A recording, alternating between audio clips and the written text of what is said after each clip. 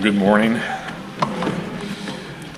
little bit under the weather this morning. A virus in the household has called up to me. I remember growing up and being in church, and whenever the pastor would be sick and have to speak, I would feel so bad for him to have to do that, and so I hope you guys feel bad for me.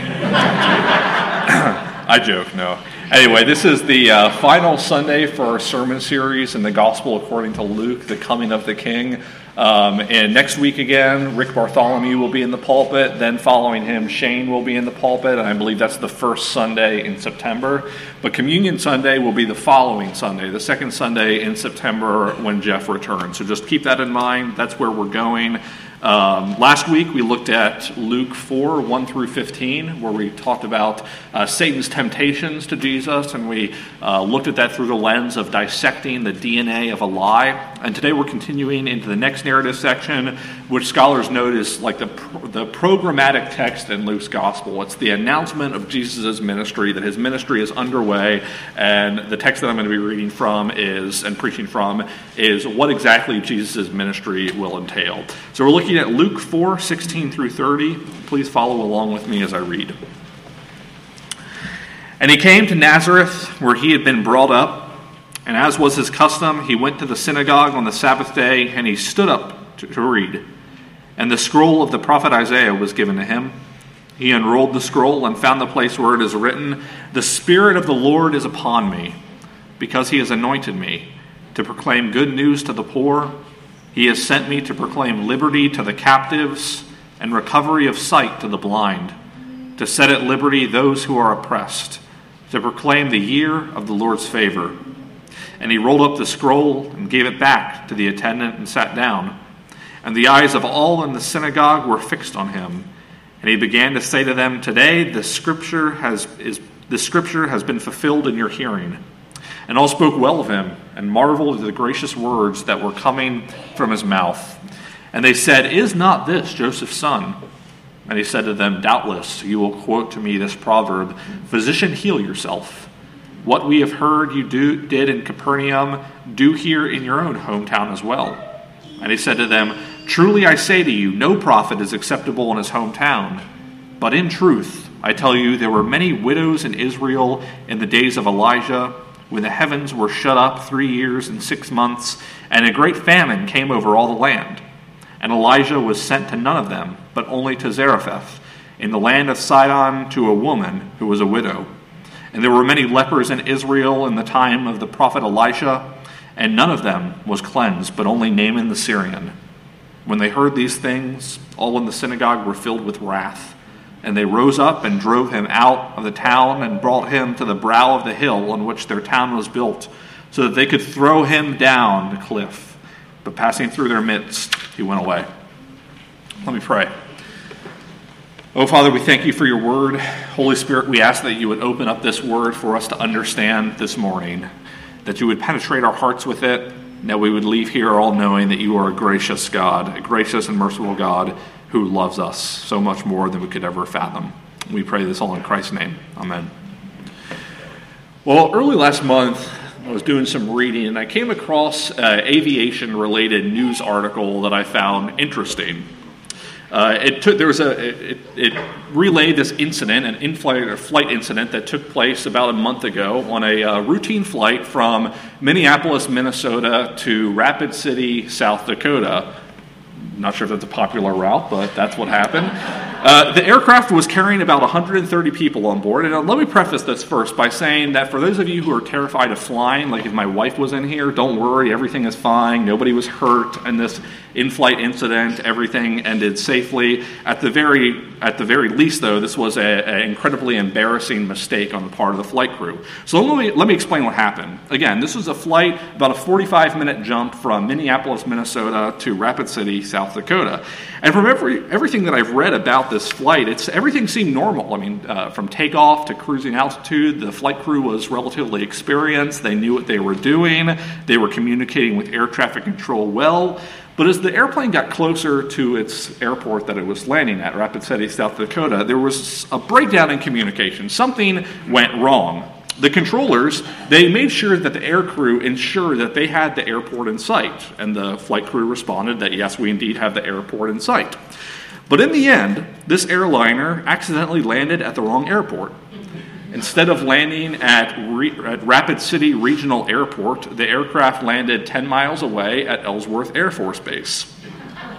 Now, this incident is still under investigation, so it's not entirely clear exactly everything that happened. But what most likely happened is that from several thousand feet up, the air traffic controllers made sure that they had the airport in sight. And what they noted is that Ellsworth Air Force Base and Rapid City Regional Airport look almost identical from the air. The runways are situated in almost the exact same direction. So everything looked normal. But what likely happened, as one aviation expert in the news article that I read noted, he said that this event, which actually he said it's kind of unsettling that landing at the wrong airport happens more than we think, but anyway, he said that this type of incident usually occurs because of something called target fixation. He said that this occurs when one pilot is so fixed on the runway or the waypoint that they don't bother checking to verify with either air traffic control or their charts. And as you can imagine, the air crew must have assumed in this situation that they were on the same page as their flight plan, as their charts, as air traffic control, until they landed at the wrong airport. And as the story went on to tell, as the military MPs boarded the aircraft with guns and dogs and made them put down their window shades, they must have realized at that point, if not beforehand, this isn't good. Well, in the same way that target fixation led this air crew into an incredibly embarrassing and potentially dangerous situation, it seems as if the people of Nazareth in our text this morning also had a kind of functional target fixation as well.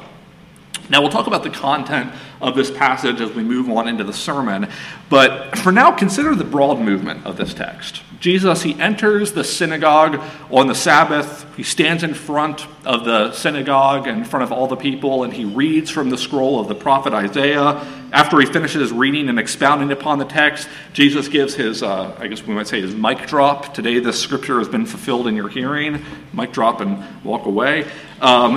Initially, the text tells us that the people of Nazareth were in amazement. They marveled at the gracious words that were coming out of his mouth. As we'll talk about later, they're actually pleasantly surprised at the grace that Jesus is announcing. That wasn't the message, and we'll talk about why. That wasn't the message they were expecting to hear at that point. But then Jesus continues by further elaborating upon the implications of what he just said in verses 23 through 27. And very quickly, the crowd's reaction changes from happy intrigue into a riotous fury. They want him dead. You see, the people of Nazareth, we might say, had target fixation. Jesus overturned in the course of one sermon 2 of their assumptions. Maybe I'll do the same today. They thought they were on the same page as God. They thought that everything that they had believed, that they were on the same page with God. But Jesus, as Jesus preaches in their midst, they realize that Jesus is essentially saying, you're not on the same page as God. And as a result, on a dime, as the text tells us, they turn with the intent of killing him. Observing the broad movement of this text in this way may lead us to ask the legitimate question, do we have target fixation too? In other words, are we on the same page as God? Do our concerns, do our goals, does the purpose in which we're really living for match with what God calls us to? When we peer into the message of grace that Jesus delivers in this text this morning, and when we meditate upon it and really understand the implications of what Jesus is saying here, I think we'll find that we might too have a kind of functional target fixation. So what I want us to see from this text is that Jesus and Luke confront our target fixation by showing us that what Jesus declares in Nazareth is a message of grace, incredible grace, that we could peer into for the rest of our lives and never come to the bottom of.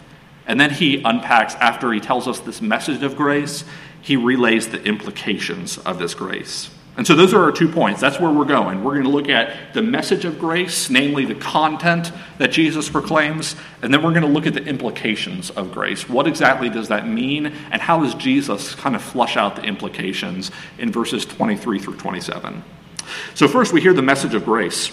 Let me begin, though, by painting sort of the background and the context for us in this passage. The narrative is set in the context of the synagogue in Nazareth. And in verse 16, it tells us that it was apparently the custom of Jesus on the Sabbath to enter the synagogue regularly.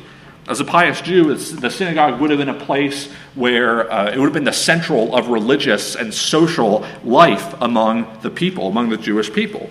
A normal synagogue service, like the one we find Jesus participating in, would have consisted in the scriptures, the reading of scripture as the focal point of the service.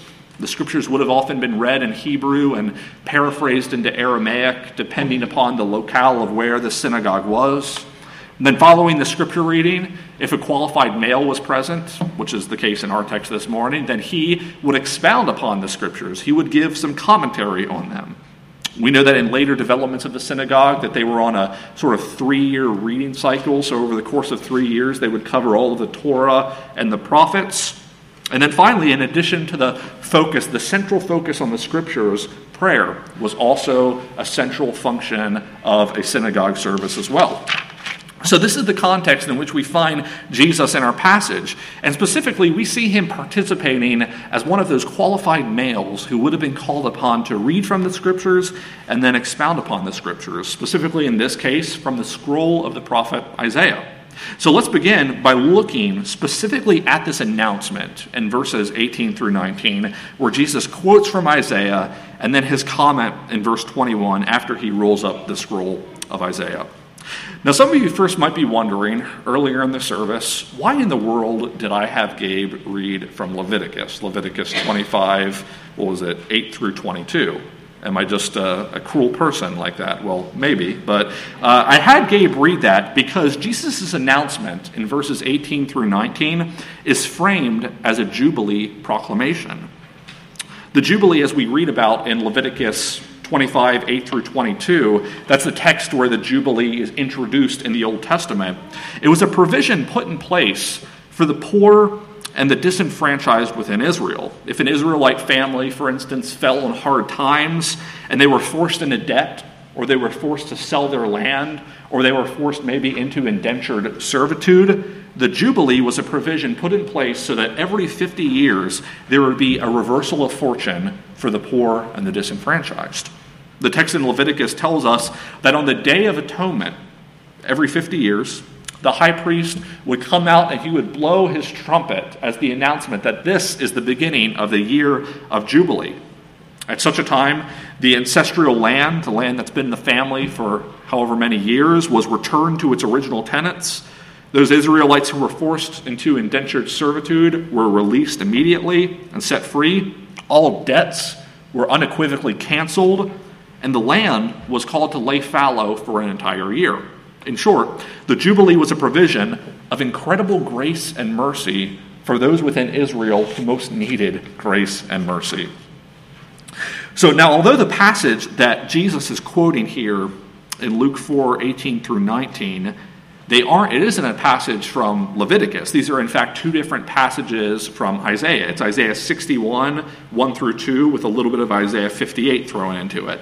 These passages, nevertheless, take up this imagery from the Jubilee and they propel it into the future, envisioning a future climactic Jubilee that would be proclaimed and enacted by the Messiah.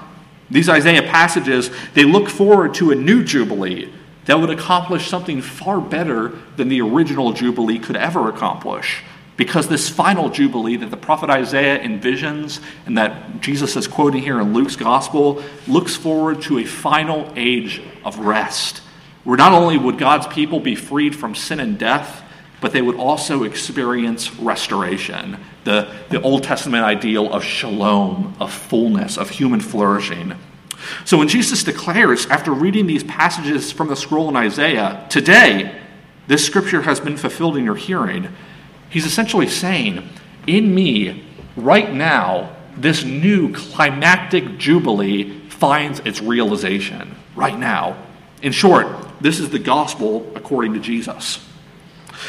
But within this gospel proclamation, as I'll call it, in verses 18 through 19, notice that Jesus also targets a specific group of people.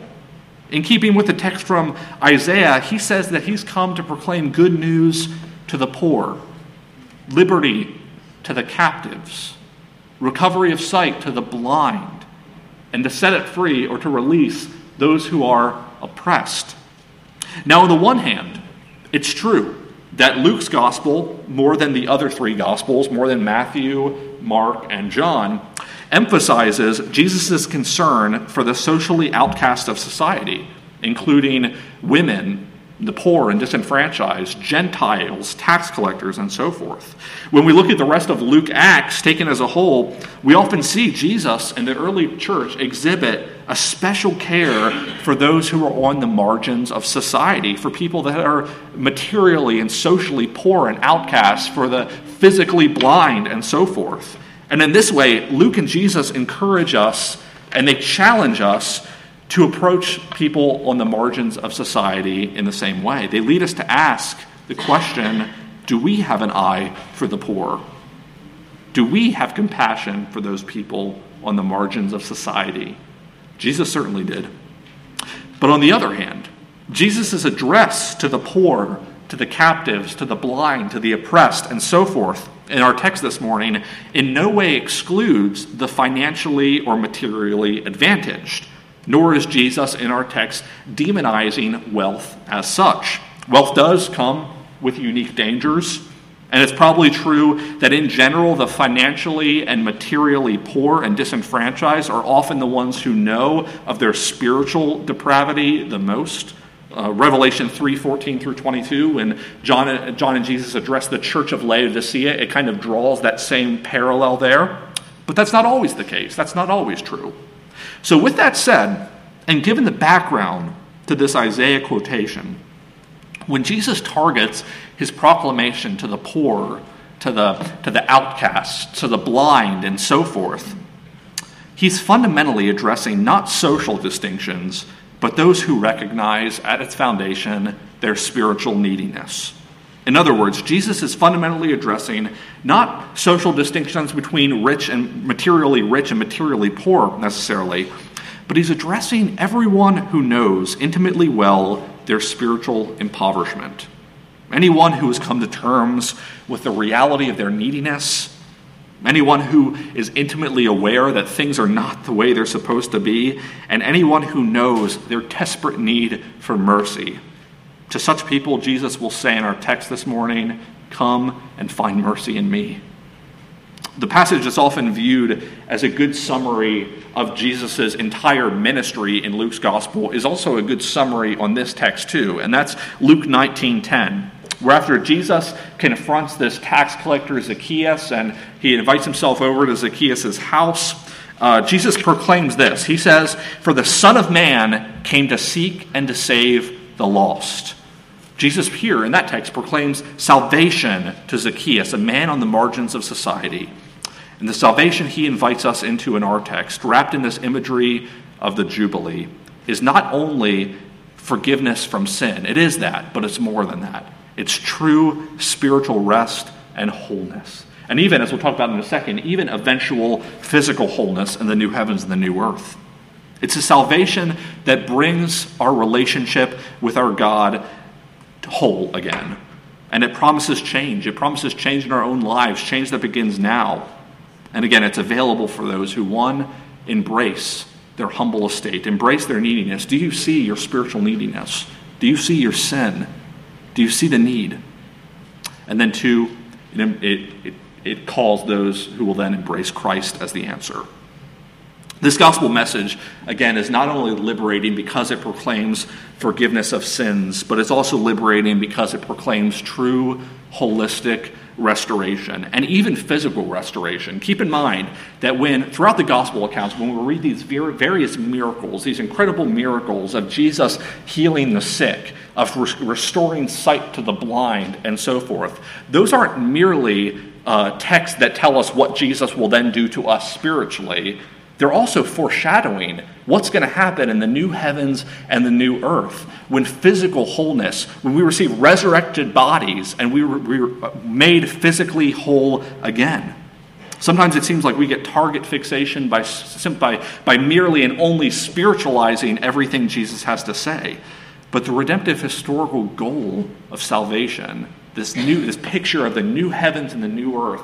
We'll not only find rest and shalom for our souls, but find rest and shalom in that we're going to be in a restored new creation. That is the telos. That is the goal of where redemptive history is going. Nevertheless, for right now, Christ invites us to come to him in the totality of our weaknesses. We come to Christ in our functional spiritual blindness, and we ask him to give us sight into the Word of God, give us sight even into the needs of others in our community. We come in our moral poverty, and we ask him for forgiveness. We come with the daily vestiges of sin that we carry around, and the cycle of sin that we sometimes find ourselves in as Christians day in and day out, not sure how we can break it, but we come to him with confidence that the Holy Spirit will work to help us overcome those cycles of sin that we find ourselves in. And we also come with confidence, because in him we have hope that Jesus has done just as he said he will. And we have hope that he will do eventually what he promises he will do. This is the incredible message of grace that Jesus proclaims in our text this morning. It's a message, again, I said at the outset, that we could endlessly peer into and never reach the bottom. It's a message that calls us fundamentally to come to terms with who we are as spiritually needy people. As sinners, yes. As people that are blind, yes. As people that are poor, yes. But the gospel doesn't leave us in discouragement because it promises that Christ has done something about it. That is the message of grace that Jesus proclaims in this text. And this leads us to our second point, the implications of this message of grace. Thus far in this passage, the people of Nazareth must have been listening intently to what Jesus had to say. And after Jesus finishes, the text tells us that they marveled at the gracious words that were coming out of his mouth. Commentators note that the people of Nazareth here, they're not only marveling that, they're not only surprised and marveling at the hopeful character of what Jesus has to say here, but they're also marveling that this Jesus is a pretty good speaker. This little Jesus who's grown up among us, he's turned into quite the man who's able to preach and able to speak well. But the problem is that Jesus and the people of Nazareth are at this point working on two different assumptions. Now, it's impossible for us to peer into the minds of the people of Nazareth to determine precisely what they were thinking.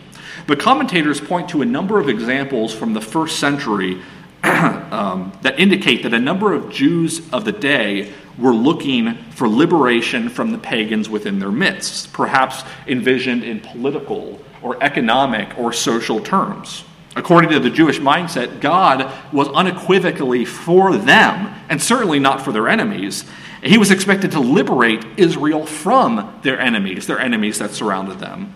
So when they hear Jesus making this announcement of grace, which is grace for everyone, not just the Jews, they're astonished. They're shocked. They didn't expect this message of grace. Note, too, that they also might have picked up on Jesus' omission of the very next line in Isaiah.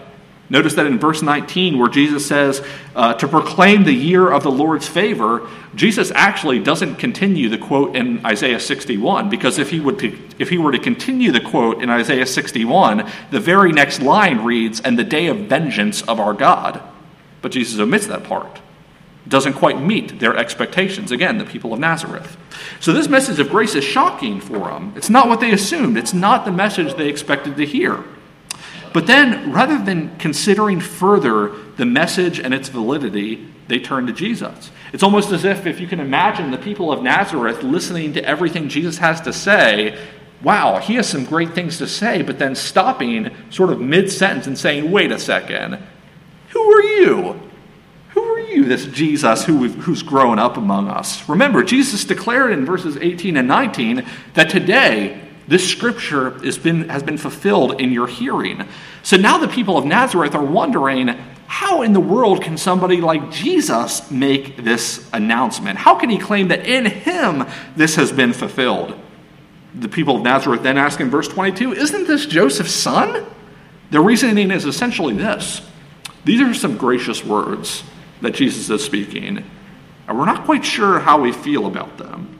But leaving everything aside for a second, how in the world is it this Jesus who's claiming this. How in the world could this Jesus, who's grown up among us, who's been in our midst since his youth, how could Jesus be claiming these things? So the question very quickly becomes not just the message, not just questioning the message, but questioning who Jesus is. And it's at this point in the text where Jesus kind of cuts off their reasoning and their thought process, and he cuts to the heart of their target fixation. First, he targets their desire for a sign. They essentially want Jesus to show his stuff.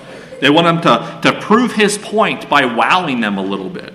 Apparently, as the text tells us, the people of Nazareth must have heard that Jesus has done some pretty incredible things elsewhere, and now they want a little bit of that for themselves. Maybe they feel like, well, this Jesus has grown up in our midst, so he owes us a little bit of something. So they want Jesus to wow him in Nazareth. And this is the idea behind that phrase, physician, heal yourself. Phil Ryken notes that in such a time period, physicians and doctors would have been looked at with a lot of skepticism. So if somebody were to go to a doctor and the doctor prescribed a remedy, they would say, physician, heal yourself, meaning, physician, take your own remedy to make sure it's not going to kill me or it's not going to kill you, and then only after that will I then take the remedy. So that's essentially what they're asking Jesus to do. They're asking him to take his own medicine, show them a little bit of stuff before they're going to believe him. But then second, Jesus turns the tables on them. Not only is he not going to show his stuff, not only is he not going to heal himself, as the proverb goes, but he also then calls out their target fixation. Whereas they thought God was going to work unequivocally for them, and that the pagans were the problem who God would vanquish, Jesus essentially says to them, no. The pagans aren't the problem, you're the problem. There's one example from the life of David that I think illustrates this well. In 2 Samuel 11, David commits his sin with Bathsheba. I'm sure a lot of us are familiar with what went on there. For those of you that don't, what happened is David sees this woman. He likes what he sees. He realizes that she's the wife of Uriah, who's one of his mighty men. He doesn't care. He sleeps with her anyway, and they conceive a child. So then David has Uriah killed and murdered. Well, then after that, in the very next chapter, 2 Samuel 12, Nathan the prophet comes to David and tells him, Nathan starts with this story that seems kind of, at the outset, maybe somewhat irrelevant to what's going on here, but Nathan tells David this story. He tells him a story about this rich man, this hypothetical rich man who had many flocks and many herds.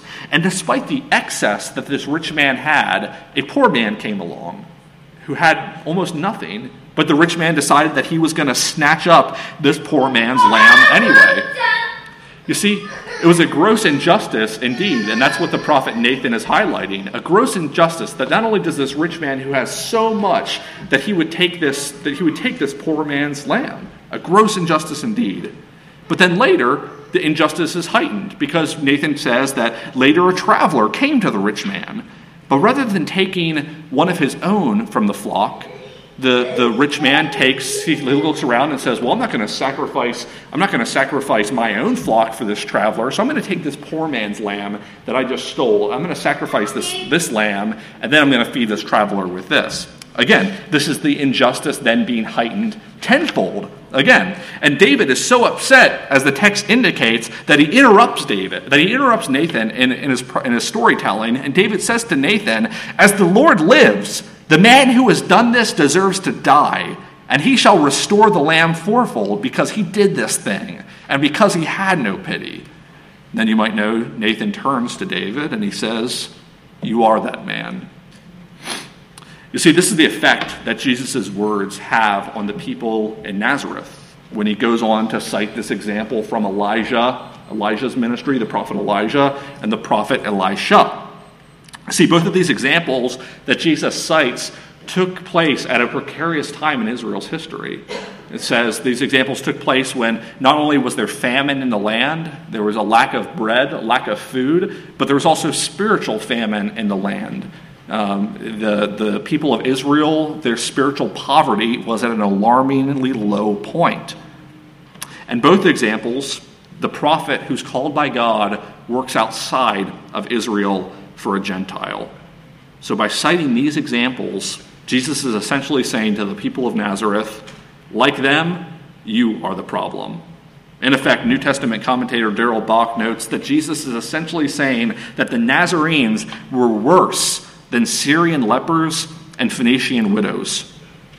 You can imagine the fury that would have been evoked after hearing such a thing. And the text indicates that they were indeed furious after hearing such things. And they take Jesus to the brow of a hill with the intent of killing him before Jesus pulls this David Copperfield antic and is able to get away. Well, nevertheless, what Jesus is getting at in his rebuke of the people of Nazareth are the implications of grace.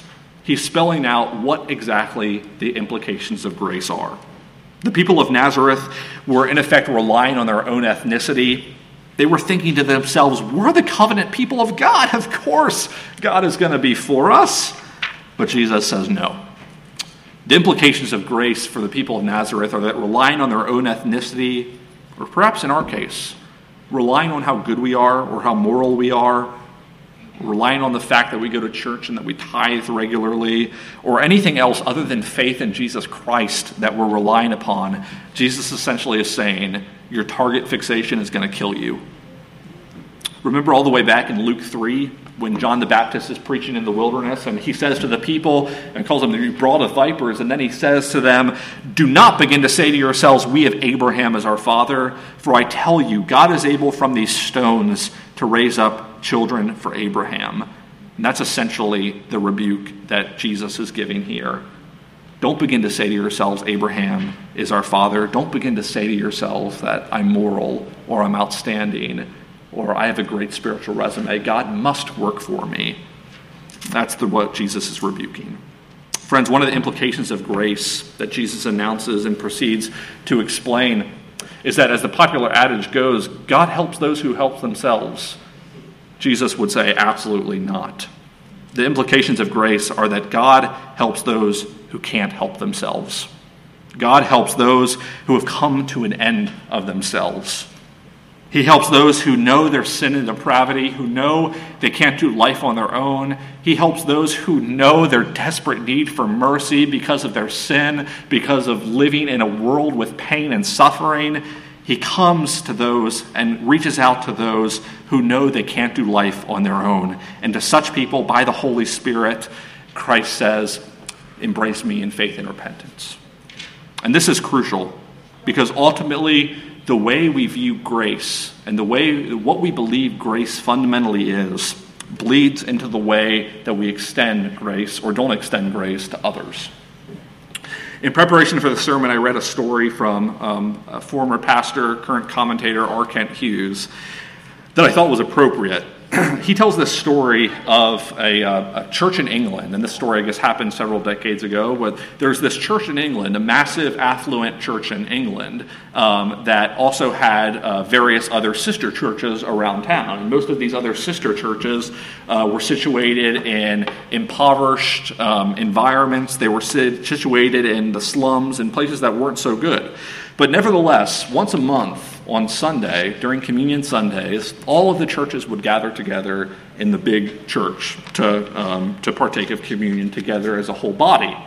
And on one of these Sundays, the pastor noticed that at the communion rail that there was a former convict who'd been in prison for several years. He was kneeling right next to a Supreme Court Justice of England. In fact, the same Supreme Court Justice, the story goes to tell us, that put him in prison in the first place. What happened was that this convict had been released from jail, and he'd become a Christian, and now he was worshiping in the service. Well, after the service, the judge said to the pastor, he came up to the pastor and said to the pastor, "Did you see who is kneeling beside me at the communion rail? What a miracle of grace." And the pastor responds, "A marvelous miracle of grace indeed, that former convict." But the judge stops him and says, "Wait a second. I was not referring to him. I was referring to myself." Seeing the pastor stunned, the judge continued, and the judge said this: "You see, it's not surprising that the burglar received God's grace when he left jail. He had nothing but a history of crime behind him. And when he understood Jesus could be a savior, he knew there was salvation and hope and joy for him. And he knew how much he needed that help.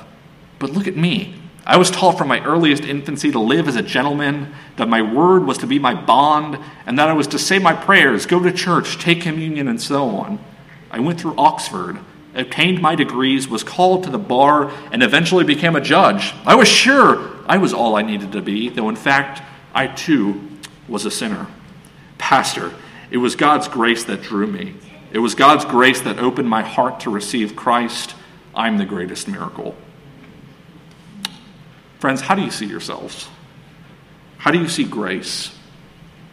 If we're resting in our own morality, in our own resume, then not only are we in danger vertically, after all, Jesus calls us in our poverty, but it's also going to be very, very difficult for us to extend grace and mercy to others.